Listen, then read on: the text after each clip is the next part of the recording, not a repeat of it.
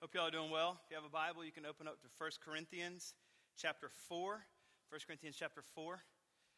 We have been going through this letter for the past few weeks, and we're doing a chapter at a time. So you can open up to 1 Corinthians chapter 4. That's where we'll be today. I'm going to go ahead and pray, and then we will stand and read chapter 4 together. So let's pray. Lord, thank you so much for this time that we have together, that we can look into your word. We pray that you would send the Holy Spirit now and superintend these moments so that our hearts can be taught by the truth of your word, that we can be encouraged, that we would be convicted where we need to be, and Lord, that our love and our affection for Jesus will be enhanced as we look into the good news of Christ and what he's done for us yet again this week. And hopefully, God, as we see and think about the love in which you've loved us, we would be reminded of your goodness and equipped again to be sent out to live on mission for you. We pray this in Jesus' name. Amen. You can go ahead and stand. We'll read this together. I'll say, "This is the word of the Lord," and you will say, "Thanks be to God." First, 1 of 1 Corinthians 4. This is how one should regard us, as servants of Christ and stewards of the mysteries of God. Moreover, it is required of stewards that they be found trustworthy. But with me, it is a very small thing that I should be judged by you or any human court. In fact, I do not even judge myself. I am not aware of anything against myself, but I am not thereby acquitted. It is the Lord who judges me. Therefore, do not pronounce judgment before the time, before the Lord comes, who will break to light the things now hidden in darkness, and will disclose the purposes of the heart. Then each one will receive his commendation from the Lord. I have applied all these things to myself and Apollos for your benefit, brothers, that you may learn by us not to go beyond what is written, that none of you may be puffed up in favor of one against another. For who sees anything different than you? What do you have that you did not receive? If then you received it, why do you boast as if you did not receive it? Already you have all you want. Already you have become rich. Without us you have become kings, and would that you did reign so that we might share the rule with you. For I think that God has exhibited us apostles as last of all, like men sentenced to death, because we have become a spectacle to the world, to angels, and to men. We are fools for Christ's sake, but you are wise in Christ. We are weak, but you are strong. You are held in honor, but we in disrepute. To the present hour we are hungry and thirst. We are poorly dressed and buffeted and homeless. We labor, working with our own hands. When reviled, we bless. When persecuted, we endure. When slandered, we entreat. We have become and still are still like the scum of the world and refuse to all things. I do not write these things to make you ashamed, but to admonish you as my beloved children. For though you have countless guides in Christ, you do not have many fathers. For I became your father in Christ through Jesus, in Christ Jesus through the gospel. I urge you then, be imitators of me. That is why I sent you Timothy, my beloved and faithful child in the Lord, to remind you of my ways in Christ, as I teach them everywhere in every church. Some are arrogant, as though I were not coming to you, but I will come to you if the Lord wills, and I will find out not the talk of these arrogant people, but their power. For the kingdom of God does not consist in talk, but in power. What do you wish? Shall it come to you with a rod, or with love and a spirit of gentleness? It's the word of the Lord. You can have a seat. So, as I said, we've been going through 1 Corinthians now. This is our fourth week in. And just maybe a quick review. If you haven't been here, I'll give you kind of the big picture review. So, this book is really kind of divided into two main pieces. Chapters 1 through 6 is the first section. Chapters 7 through 16 is the second section. And chapters 1 through 6 are about the things that Paul had heard. If you look at chapter 1, verse 11, there was a lady named Chloe that had written to Paul, and her people had written to Paul about this church in Corinth. And they had four main issues that Paul needed to address. Divisions or factions in the church, which we've been looking at in chapters 1 through 4. And then in chapters 5 and 6, there's really three other issues. Incest in the church, Christians suing other Christians, and sexual immorality. And so in chapters 1 through 6, Paul hears about these things from Chloe's people, and he writes to them in chapters 1 through 6. In verse 7, you can see in chapter 7, verse 1, there's a turn. It says, now about the things you've written. And so the Corinthians have obviously sent some correspondence to Paul, and they had a few questions about marriage, about food sacrificed to idols, about the gifts of the Spirit, things like that if you continue to read through 1 Corinthians. And Paul's going to address those things in chapters 7 and following. So what we've been doing over the past 4 weeks is looking at that first issue that Chloe's people had written, which is divisions in the church. Now, the first 3 weeks, as we were looking at chapters 1 through 3, as Paul was writing, he's trying to clear up this idea of divisions and idea of factions. If you're not sure about this problem, you can look at chapter 1, verse 11 and 12, and Paul outlines it exactly. He says, "For it's been reported to me from Chloe's people that there's quarreling or some kind of arguing going on in the Corinthian church, that you, my brothers, among you, my brothers," what I mean is that each one of you says, "I follow Paul," or "I follow Apollos," or "I follow Cephas." And so obviously he's trying to clear up that you shouldn't have divisions based on which apostle or which leader or which disciple or whoever you follow, because that's really making divisions in the church that are unnecessary, and we're all Christ's and we should all follow him. So in the first 3 chapters, as we've been looking and over the past 3 weeks we've talked about, Paul's been helping them understand how not to think about the apostles. Now in chapter 4, he's going to turn it on its head and say, this is how you should think about the apostles. I've told you for the last 3 chapters, don't think about them this way, don't think about it this way, don't make them too lofty, don't worship them, don't think they're too great, factions are irrelevant, you shouldn't do this. And he talked about the gospel, and he talked about God's foolishness and God's wisdom, etc. And even in chapter 3, he talked about their leadership and how not to think about it. But now he's going to tell you how to think about them. You can see that in verse 1. It's not there in the English, it just says this, but there is in verse 1, before the this, a word in Greek, hutos, or thus, or so then. So based on what we've just heard in the first 3 chapters, so then, or thus, Corinthian church, this, verse 1, is how you should regard us, those who would be leaders. And so he's helping us say, I've talked about how not to think about them. Now I want you to think about how to think about the leadership in the church. He's going to, it's interesting, you'll see in verse 6, he's going to continue this comparison between himself and Apollos. And Paul's an apostle and Apollos isn't. We know in Acts 18:24, Apollos was a very eloquent man that came to the Corinthian church and taught them, and he was mighty in the scriptures. He wasn't an apostle, but still Paul, in a lot of ways, puts him on a leadership position in the city of Corinth along with himself.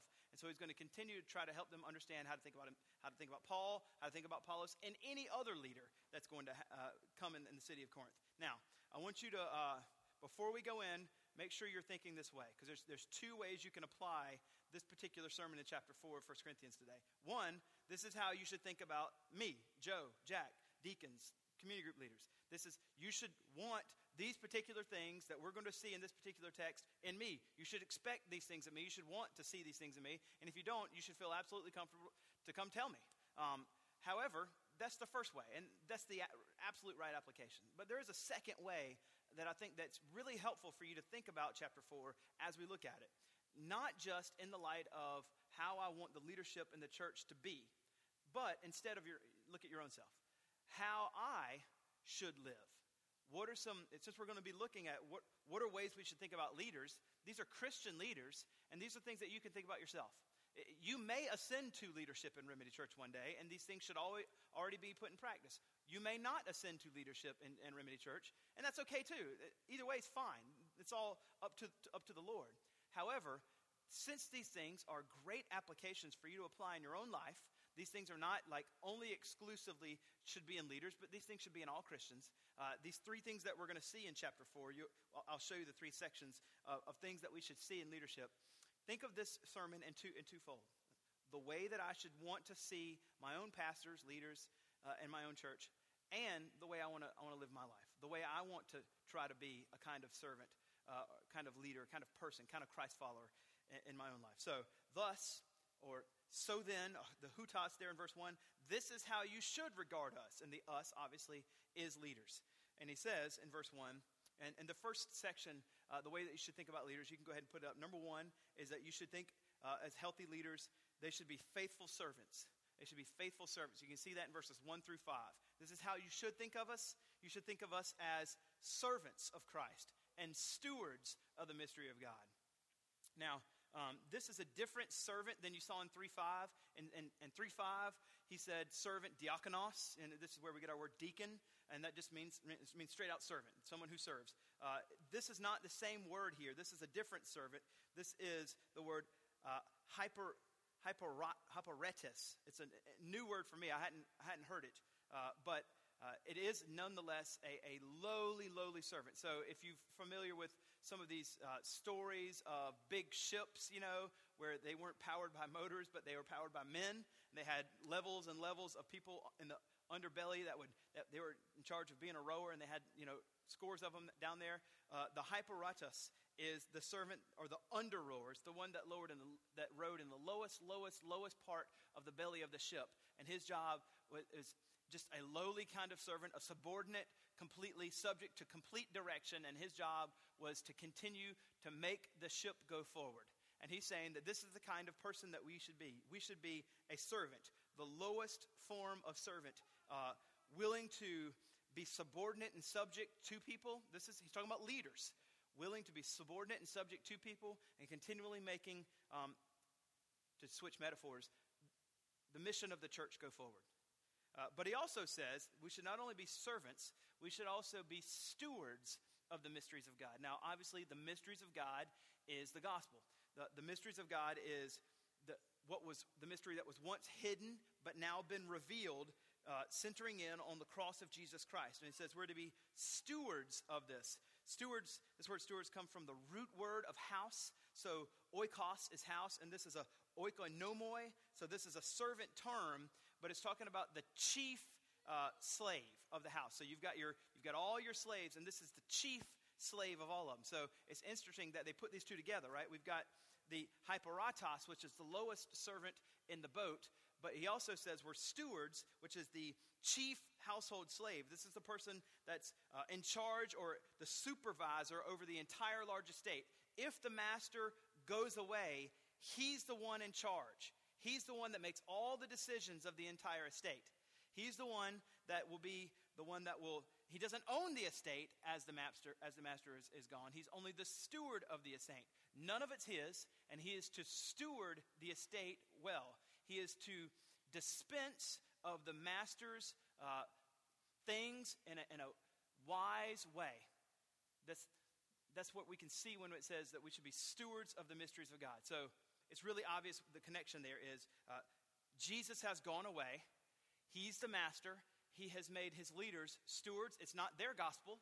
They don't get to decide to change it. They don't get to run it the way they want. They have to dispense of or administrate this gospel with truth and grace in the exact way that the master has told them. And, ironically, the truth and grace that they dispense is also the very truth and grace that they need to continue to live. And so this is the kind of contrasting two nouns that are put together whenever we're talking about healthy leadership, is that they should be faithful servants. They should be servants and stewards, and they should be found trustworthy. You can see in verse 2 that, moreover, it is required of these stewards that they be found trustworthy. If you're back into the metaphor, if that chief household slave is not trustworthy, while the master's gone, he can just steal everything, right? He can just make shipwreck of this entire, I'm mixing metaphors now, of this entire estate. That's an accident, but rather cool. Anyway, so it's absolutely, absolutely important that this administrator, this overseer, this steward, this oikonomoi is completely trustworthy. Which means, if you are a believer, you are a steward of the mystery of the gospel.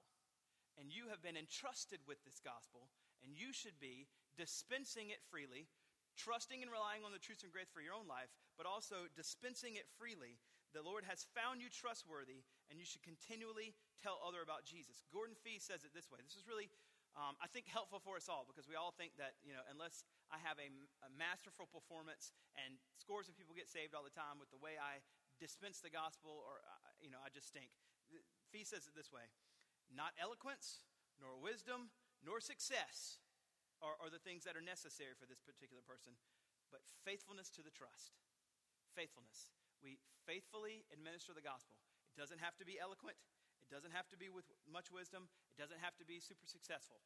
Those things aren't wrong. If those things happen, praise the Lord, right? If you're eloquent, awesome. That's good. That will help. If you're wise, that will help as well. If you are successful in the way that you do this, certainly that's good. But the key is faithfulness to the dispensing or the administration of this mystery of God that has been given to us. Now, that's on being a servant in those first few verses. And he continues in this next verses, in verses 1 through 5, to talk about judgment and their judgment, the Corinthian church's judgment of him. And he's going to help them understand that the judgment that they're going to have of him isn't necessarily something that he has to put himself under or even worry about. You can see how he talks. He says, but with me, it is a very small thing that I should be judged by you or any human court. He's not trying to put him down. He's not trying to make him feel bad. There isn't like somebody going, ooh, yeah, Paul, that's right. Like instead, he's just trying to help them see, ultimately, your judgment of me, it doesn't matter. Ultimately, your judgment of me doesn't matter. What matters is God's judgment of me. And so that's what he says. In fact, I do not even judge myself. I'm not aware of anything against myself, but I am not thereby acquitted. This acquittal language, we shouldn't confuse and think that he's talking about justification language. He's not talking about his justification. He's talking about his role as a servant to the Corinthian church. So what he's saying is, since I'm not dead yet, I'm still a servant or a leader to the Corinthian church. And when I die, God will let me know how I did. But since I'm not dead yet, I don't know how I'm going to do because I haven't died yet. So one day when I die, the Lord will tell me how I did. But until then, I'm not fully acquitted, or I'm not completely innocent, or I don't know that I'm going to pass the test. But you can look in the sentence. He says in verse 4, I'm not aware of anything. Right now, my conscience is clear in the way that I've led you. I feel like everything's fine. I don't know of anything. The Lord's going to tell me one day. And that's when he says, therefore, that's what he says, but it's not thereby I, it is the Lord who judges me. And then in verse 5, he basically tells them, it's really long, but basically, if you were to summarize verse 5, it's like, stop judging. But he says this, therefore, do not pronounce judgment before the time, before the Lord comes, who will bring to light the things now hidden in darkness and will disclose the purpose of the heart. The Lord will see my heart. It's the Lord's job to see my heart, and he's the one that's going to do it, so you don't have to try to judge me. You don't have to worry about it. God's going to take care of that. Now, verse 5 is interesting because the way that he says it, prima facie, or on the surface, or at first glance, or at first blush, you would think that Paul's talking about himself. But it absolutely can be read in such a way that this is something that the Corinthian church should be considering about their own hearts, and they should take heed. So he's talking about himself. Look at it. There will be a time where the things who will bring to light the things that are hidden in darkness and will disclose the purposes of the heart. There will be a time where Jesus will do that. But you should take heed, Corinthians, because the same thing will happen to you. There will be a time ultimately when the judge comes who also looks at your own heart and sees if there's darkness and will know the motives and purposes of your own heart. Now, the Corinthian church think they're great. I mean, we're going to see here in verses 6 through 13 that they think they're awesome. I mean, they are their biggest fans. They love me some me. You know, that's kind of their motto. I love me some me. But Paul's trying to help them see you should not be thinking that way. You should not think too highly of yourself. And the Lord God is going to one day come and judge your heart. And then when he says, then each one will receive his commendation from the Lord. We should not live for the praises of man. If you receive praises from men about the job you do, then you have received your reward. This is from Jesus. You have received your reward. But the things that you do, if you're not trying to do for the praises of man, the Lord sees those. And one day, just to use the language of Paul here in 1 Corinthians 4:5, the Lord will commendate you. It's not that you'll get to be a deity one day in heaven and you'll get praised just like Jesus. Like me and Jesus, we're on first place. We both get worship. That's not it. It's the Lord will commendate us. He will tell us, well done, good and faithful servant. Now, Garland, commentator Garland, talking about this verse 5 and the purpose of our heart being hidden, he says it this way: God will bring to light what shrinks away from the light, the hidden motives, the good and the bad behind each servant's work. So just examine your own heart right now. You may not be in church leadership, you may be. Examine your own heart right now and ask yourself honestly, where's your heart in regard to serving the Lord? Is it done with good motives? Because the Lord will see this. The Lord knows your motives. And they will one day be completely revealed. If you're standing over here and you're like, well, actually, I'm okay because I don't actually serve at all. So I'm not neither good or bad. I'm just praying for the people that are having to think about this right now. Then you should also enter into the game. Don't sit on the sidelines. Enter into the game. Be a disciple maker and watch your heart. Consider your heart. and want to strive to live for Christ. So that's the first way we should think about leadership. First way we should think about leadership is that they should be faithful servants. Now, in 6 through 13 is the next section. You can go ahead and put it up, faithful servants. This is foolish spectacles. Foolish spectacles. It's not glasses. This isn't, you should have silly glasses. You'll see it. I'm going to centers in on verse 9. Now, I want you to make sure that you're understanding this section as we go in. Paul is going to use biting sarcasm and irony in this section. Biting sarcasm and irony. So, ready yourself for Paul's sarcasm. Now, verse 9 is where we're going to center in. We're going to drive into verse 9 and then look out at 6 through 13 and get the full weight of what he's saying about the marks of true apostleship here in verses 6 through 13, which would be foolish spectacles. Or maybe to say it some way that's a little bit more understanding, servants of Christ, leaders of God, leaders for Christ in the church should just expect suffering. They should expect to suffer for Christ. Verse 9. For I think that God has exhibited us apostles as last of all, like men sentenced to death, because we have become a spectacle to the world, to angels, and to men. That just means everybody. To everybody. We've become a spectacle. And the way that we can say it's like men sentenced to death, as in we can expect every day to take up our cross daily when it comes to following Christ. Galatians 2:20, for I am crucified with Christ. It is no longer I who live, but Christ who lives in me. In the life I now live in the body, I live by faith in the Son of God, who loved me and gave himself for me. I consider myself crucified with Christ. We consider ourselves sentenced to death. Therefore, it's Christ who lives within me now. And so, this is a foolish spectacle. In the world's summation of leadership, in the world's eyes of the way that you would live your life, that's foolishness. That's a foolish spectacle of a way to be a leader.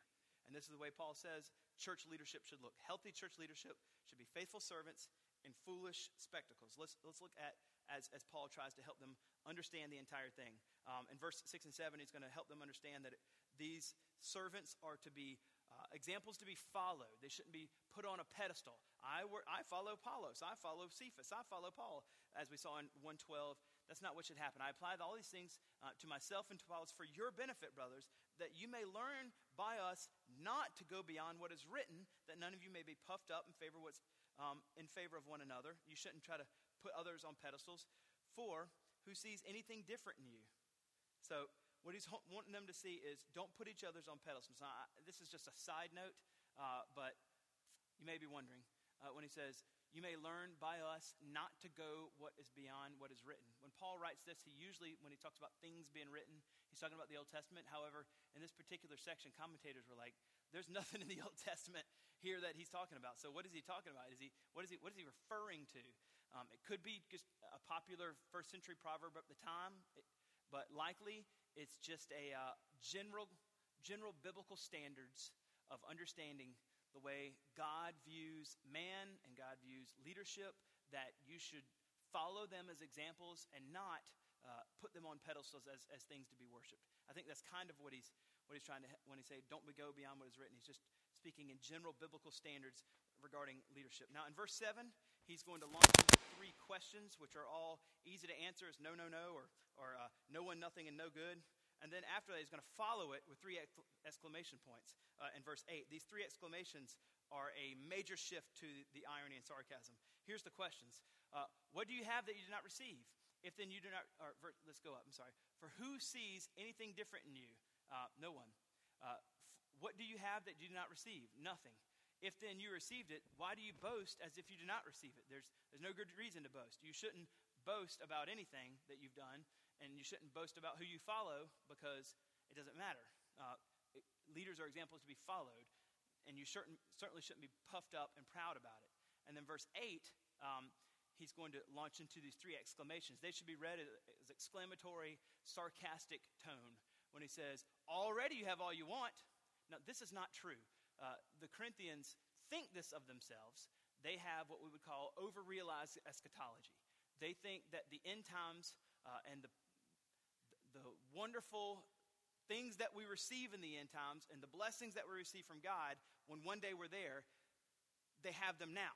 That's not true. in the eschaton, or in the last days, or in the coming kingdom, they will, but they don't have them now, but they think they do. They have this high view of themselves, and the high view, and the irony is that none of the Corinthian church that he's writing to were particularly wealthy or royal, but he's calling them out on their over-realized eschatology with biting irony and biting sarcasm, and that's okay for Paul to do, apparently, and not sinful.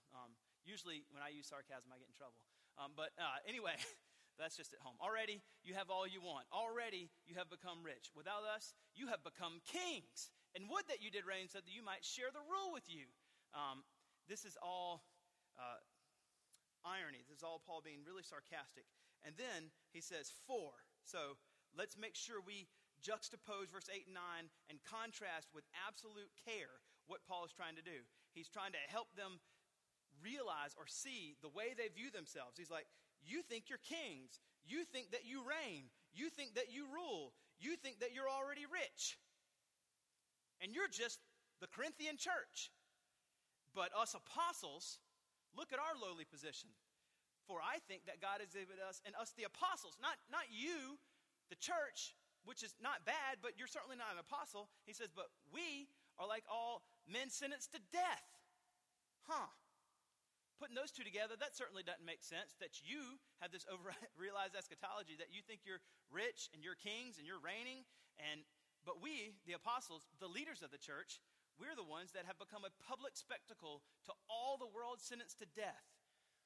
I wonder how that's working, Corinthians. That doesn't seem like really that's the plan of God. He's being obviously putting his current experience against what they see, helping them realize that they have not become these things yet. One day they will, but they should not think of themselves in this way, and the way that they view their leaders should not be too lofty. So in verse 10, Paul is going to continue in sarcasm, and he's going to say, we are fools for Christ's sake, but you are wise in Christ. Now, in one sense, he is fools for Christ's sake, in the world's eyes, but he's not at all in God's eyes. So the way these first statements is the way the world thinks of Paul. That's what the world thinks, but actually it's not. And then the second part of the statement is just him being sarcastic.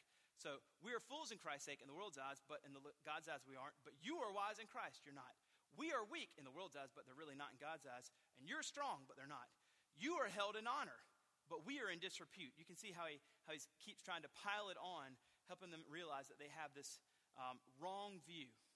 And then in verse 11, he shifts to a short summary list of his actual sufferings. After he's tried to help them see with sarcasm that they really aren't that and that they have an over-realized eschatology, he launches into this interesting little short list, and we'll look at the longer list in a second, but the short list of his present situation. To the present hour, we hunger and thirst. He's talking about church leaders. Those that would be apostles or even Apollos. To the present hour, we hunger and thirst. We're poorly dressed. Nothing nice about the way we dress. We're buffeted and homeless. We look like homeless people. We smell like homeless people. We don't get to shave. We don't have the nicest stuff. And we labor working with our own hands. Now, I read 11 and 12a, and I see that this is the absolute present circumstance of what seems to be the leadership in the church. The way that they live is hungry, thirsty, not dressed well, buffeted, homeless, and very hardworking. Now, Paul outlines in a longer sense, you probably heard this before, in a longer sense, what are his sufferings. In 2 Corinthians, if you want to turn, you can. If you want to just listen, it's fine. It's in chapter 11. He says this, talking about his sufferings. He said that he's had far greater labors, far more imprisonments, with countless beatings. Literally been beat up so many times you can't even count it. If I've been beat up once, everybody hears about it, right? And that's never happened because nobody can take. No, I'm just kidding. Because we live in America, right? We live in America. He's been beat up countless, often near death. 5 times I received at the hands of the Jews the 40 lashes minus 1. I've told you all this several times, but the Jews, 40 was the perfect number. They thought they could beat you to death by beating you 40 times, or lashing you 40 times. So they want to beat you to the point of death. so they whipped you 39. In their mind, they beat you to death, to the point of death. So they do it 39 times. He said that happened. People hated him so much at 5 particular times, they in their mind really thought that they beat him straight to the point of death, and then he had this long road of recuperation.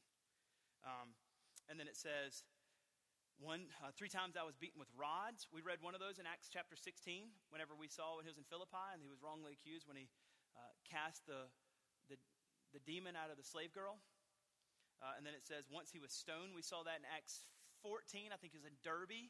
They hated him so much, they dragged him out the end of the city, and they stoned him, and they thought he was actually dead, and the apostles came around him, and they're kind of standing over him, and he wakes up, and he's like, all right, let's go to the next city and evangelize. You're like, Paul, man, your head's swollen. 3 times I was shipwrecked, and a night and a day I was adrift at sea. So now we're going to talk about not just the sufferings, we're going to talk about the elements, the actual elements that he's had to suffer. A night and day and adrift at sea, on frequent journeys, and frequent from rivers, dangers from robbers, frequent from people, my own people, that's the Jews, from Gentiles in the city, danger from wilderness, the animals, danger at sea, just the elements of being on sea, danger from false brothers, and toil and hardship through many sleepless nights. He's also been hungry and thirsty, without food and cold and exposure. And that's all the physical things that he's dealt with. And on top of all that, he says, and I think it's even more difficult, and apart from all these things, there's the continual daily pressure and the anxiety that he feels for all these churches that he's planted, that they would be cared for and loved. Now, that's the leadership of Paul. These are the things that he has experienced. And it says, I want to read it one more time. Just so we've got the full one. Now we're coming back to this present hour. We are hungry, we're thirsty, we're poorly dressed, we're buffeted, we're homeless, we labor, and we have to work really hard with our hands. And I look at us, I look at myself, and I look at church leaders in America today, and then I read that, and it's very hard for me to connect the dots. Very hard for me to connect the dots. So, what's the point you're trying to make then, Fudd? I think first is, I'm not saying that we're supposed to be kind of masochists and just walk out and, could you beat me up, please, so I can feel like I'm more like Paul? Take my clothes and let me grow a beard and smell bad. I'm not saying that. I am saying that we should be extremely thankful for the time in which we live. That it's quite an anomaly to most Christian leaders and Christians in general. And we should absolutely expect verse 11 and 12a to likely happen to us. And not be caught off guard or surprised by it or ticked off when it does. We are extremely lucky to be as well-dressed as we are, and to smell as good as we do, and to have jobs that don't have to require very difficult toil and labor for hardly any money. We're extremely lucky. And we should expect verse 11 and 12a to happen. And if it does, not buck against the system and be mad at God, but instead have the same kind of posture of Paul. Whatever, Lord. Whatever. That is foolish. That's a foolish spectacle to the world for Christians to act that way. But the world always thinks that the way Christians react is foolish. And in God's eyes, it's completely wise. And so, as we continue looking, he tells us at 12b, a clear model of how to respond in a Christ-like manner whenever we experience ungodly behavior towards us, whenever we suffer as believers, whenever we suffer as Christ followers, whenever we suffer as Christian leaders. Here are 3 things right away, Christ-like behavior that we should model towards them. Whenever we're reviled, we'll bless. When people revile us or people speak ill against us, we don't do it back, we bless. Whenever we're persecuted, when people persecute us for the faith, we endure. We don't get scared and run. We endure. And whenever we're slandered, we entreat. Entreat, one of the most famous ways in my head, whenever I think of the word entreat, comes from Luke 15. At the very end of the story, whenever the dad throws the big party and the little brothers, having the big party, and the big brother goes out back and sulks and pouts. He doesn't want to come into the party because I never get anything. You didn't even give me a goat, And so it says the father goes out to the big brother and entreats him to come into the party. Like, This isn't coercion. This is love. Like, wouldn't you come in? Your little brother's back. You've always been here. And he's been gone, and his lost soul is now found, and he's entreating him to come in and be a part of the party. It's the same idea when slandered. When people slander us, we don't yell back. We don't do anything but like the Father, we entreat them. We don't coerce, but we talk to them in such a way we help them see the beauty of Christ is something that you should want in your own life. I don't need to slander you. I want to entreat you to believe in Christ the same way I do. So, we don't need church leaders or even believers in Christ to look like worldly leaders. The way they ascend to their leadership or the way that they maintain their leadership. Instead, we need to be Christian leaders. It's completely different than the world. We are faithful servants and we are foolish spectacles. And then he speaks in major hyperbole as he finishes when he says, we have become and are still like the scum of the world and the refuse of all things. I mean, this is very strong hyperbole, strong exaggeration. But it's true before the gospel, right? Ephesians 2, 1 through 3, we're followers of the prince of the power of the air. We are filthy, dirty, scum, and refuse. We are the chief of all sinners. And in the gospel, what becomes true of us when we trust in Christ, Colossians 1, 22, we are forgiven. We're without blemish. We are now holy. We are raised up and completely perfect and righteous in the eyes of the Father. And the scum and the refuse has been washed away, and we've been expiated, or we've been cleansed completely now. And now in the gospel, because of Jesus, we're pure. We're completely forgiven. Now, that's the second section of how to view leadership. And if you're thinking, man, Paul, like, bring it down a couple notches. You're really letting him have it. Good. That's what he's going to do here in 14. In 14 through 21, he's going to shift here. And as he shifts, he's going to take more tender tones with them. And he's going to appeal to them in familial language. He's going to use fatherly language towards them and appeal to them and exhort them to want to live differently. He says, I do not write these things to make you ashamed. I'm not trying to hurt your feelings. I'm not trying to, dog you out. But instead, I'm writing these things to admonish you as my beloved children. So when we're looking at leaders, the third one, after foolish spectacles, the third one would be spiritual fathers.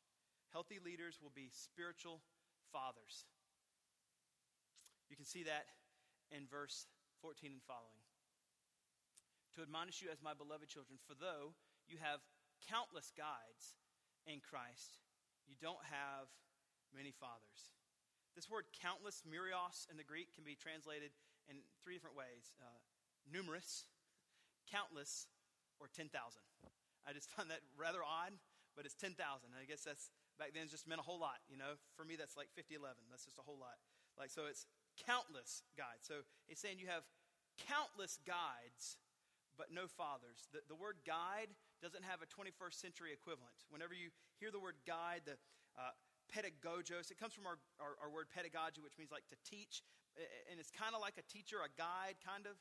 But there's no 21st century equivalent to this particular person and their station and their job they had. So in the first century, the pedagogos, the equivalent would be a first century person that was a slave, that was by the master chosen as a slave to go and was appointed to watch over a child. And his job would be to take this child to school and bring them home again and rehearse and memorize their lessons that they had at school. It's kind of like the male version of a nanny. Kind of like it. But they were a slave. They were a slave, and they were chosen by the master to do it. And so he's saying you have 10,000 numerous, countless pedagogies. You have lots of guides, but you don't have a father. And every one of us would know. If you've had a nanny, you've been a nanny, or whatever, or you can just understand the concept of nanny, right? That is not a mom. Or this pedagogist is not a father. they're replaced. If the master wants to take them out, they can be replaced with the next one. And every child wants their dad to do these things. If they have to have someone else as a substitute to do it for them, they will. And praise God if he brings those things when they need them. But every child wants their dad to do these things, right? And so Paul's saying, I was your father. Now this is where it gets really interesting. He says that you were beget as my spiritual children by the gospel. The gospel is the thing that did it. You can see it right there in verse 16. You became my spiritual child because of the good news of Jesus. It's in verse 15. For you have countless guides in Christ. You have not had many fathers. For I became your father in Christ Jesus through the gospel. This is literally, this became your father is the beget language. Beget so-and-so, beget so-and-so. This is beget. So you were my spiritual child that was born to me by your belief in the gospel. And if we remember in Acts 18, it's Paul who went, even though he says in 1 Corinthians 1 and 2 that he didn't have eloquent speech and that he came in weakness and he came with no power. He preached the gospel to them, we saw in Acts 18, and they all became Christians. And therefore, Paul now is their spiritual father. And so Paul says that it's through the gospel that I became your spiritual father. So, I'm not your guide. I'm not your pedagogist. I'm not your nanny. I can't be replaced. I am now your spiritual father. And so, he's telling them this for two reasons. He's wanting them to understand and for them to think of them as a father for two reasons. One, and you only know this as a dad. Like when you have a child, you understand this as fully as possible. He's wanting them to understand just how much he loves them. A dad, it's hard to describe, loves his children more than he can even put into words. Whatever is happening to you, I want it to happen to me instead. If you are in pain, just let me take it. If you need my kidney or my liver, or if you just need to live and I have to die, I'll die so that you can live. It's better for you to continue on. This is just the love a dad has. And when you are a dad, you can understand, you can conceive of it, but the feeling of it doesn't happen until you become. When you look at the child and you're just like, you can barely do anything, and I would die for you right now. And Paul's trying to help them understand his love for them. That's the first thing he's trying to do, is he's helping them understand that he's their father. But the second thing is, since I'm your father, you should listen to me. You should take heed to the advice that I'm giving you, because I'm your dad. I'm not a guide. I'm not your nanny. I'm your father. And you should want to listen to me. So he's beckoning them to heed his fatherly advice. If I had time, I would go to 1 Thessalonians 2, and you can see some of the language that Paul uses, but I don't. And then here's where it gets interesting, right? He's going to say, I can't come to you, so I'm going to send someone else who's going to be your father through me. So if you know me at all and you see me around, you know I have kids. And two of my kids particularly, whenever I meet someone see someone I hadn't seen in a long time, if I have Aiden and Liam with me, as soon as they see them, they're like, whoa, oh my gosh, that's a little mini Fudd, like a little smaller version of you. It's because, all of them end up looking like me. Well, except for the last one, bless his heart.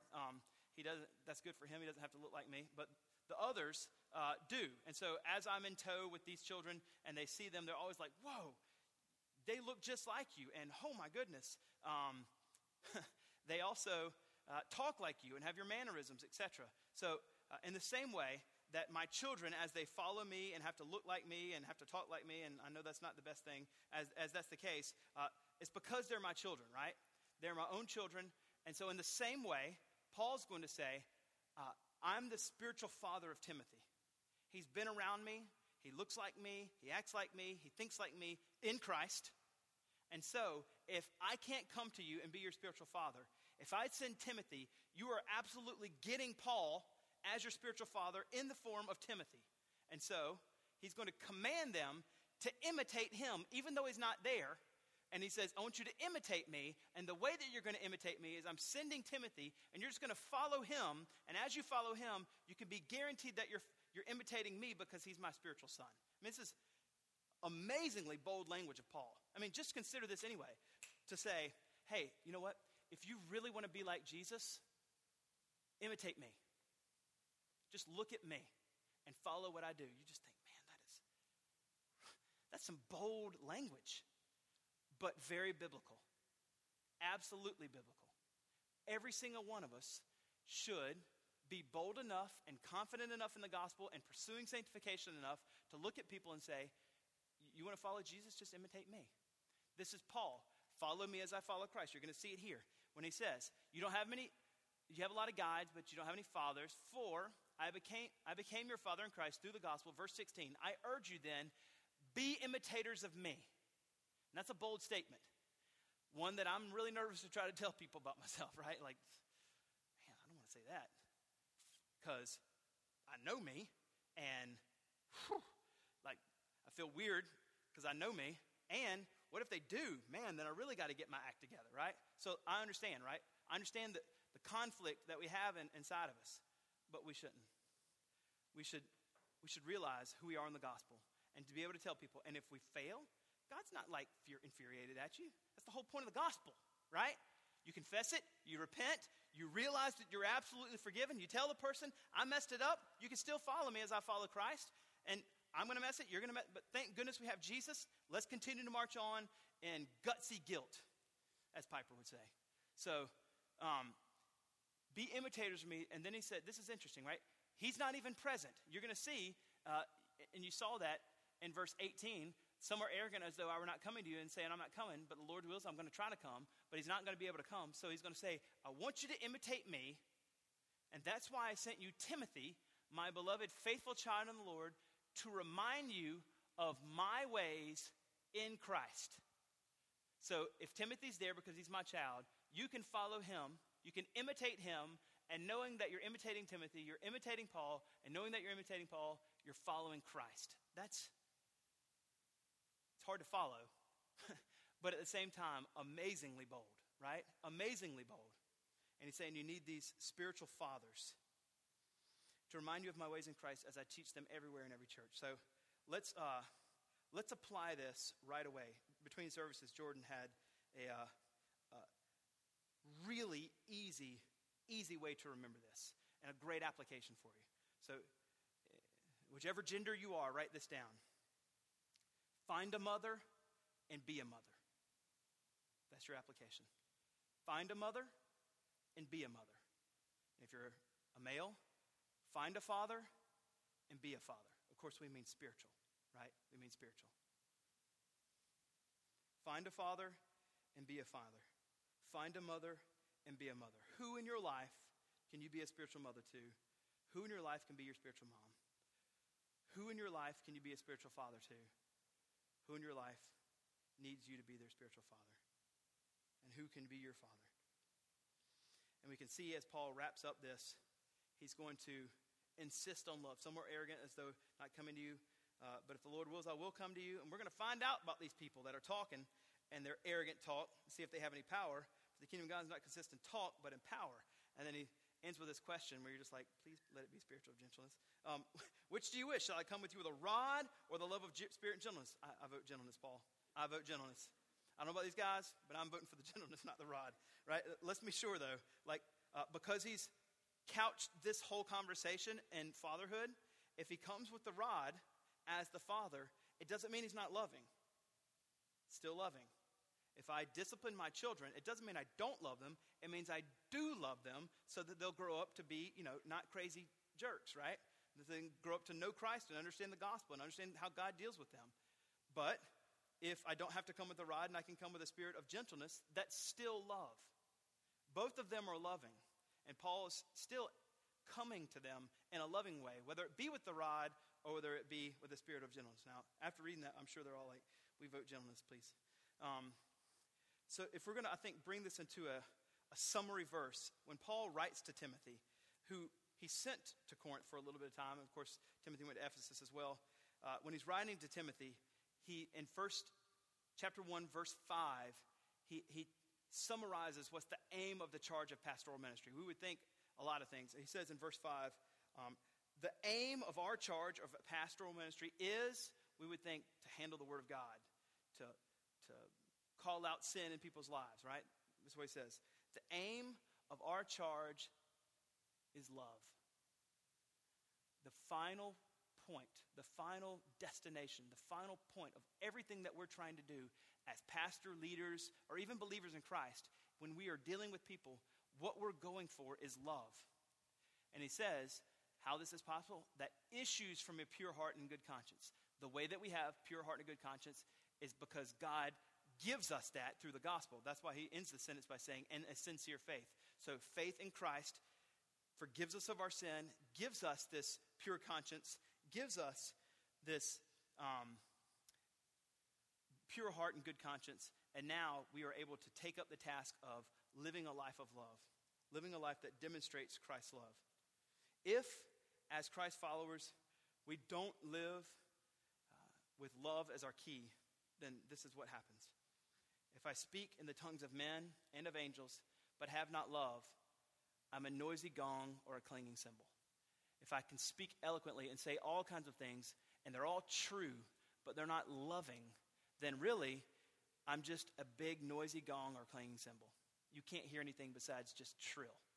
If I have prophetic powers and understand all mysteries and all knowledge, and I have all faith so as to move mountains, if I am just, super Grudem, but I don't have love, I'm nothing. I'm nothing. It doesn't matter how much theology we know if we don't live out the Christ follower charge as being loving people. If I give away all that I have and I deliver my body to be burned, if I seem to be the most sacrificial person in the world, but I don't have love, I gain nothing. And so this life that we're being called to live as Christ followers, as leaders or just as Christians, is to be demonstrated largely as loving people. No one has ever loved you, ever, like Christ has loved you. No one has ever demonstrated more love or loved you in a more deep way than Jesus, because he gave himself for you on the cross. And that's how we're to love other people, in the same way that Christ has loved us. Let's pray.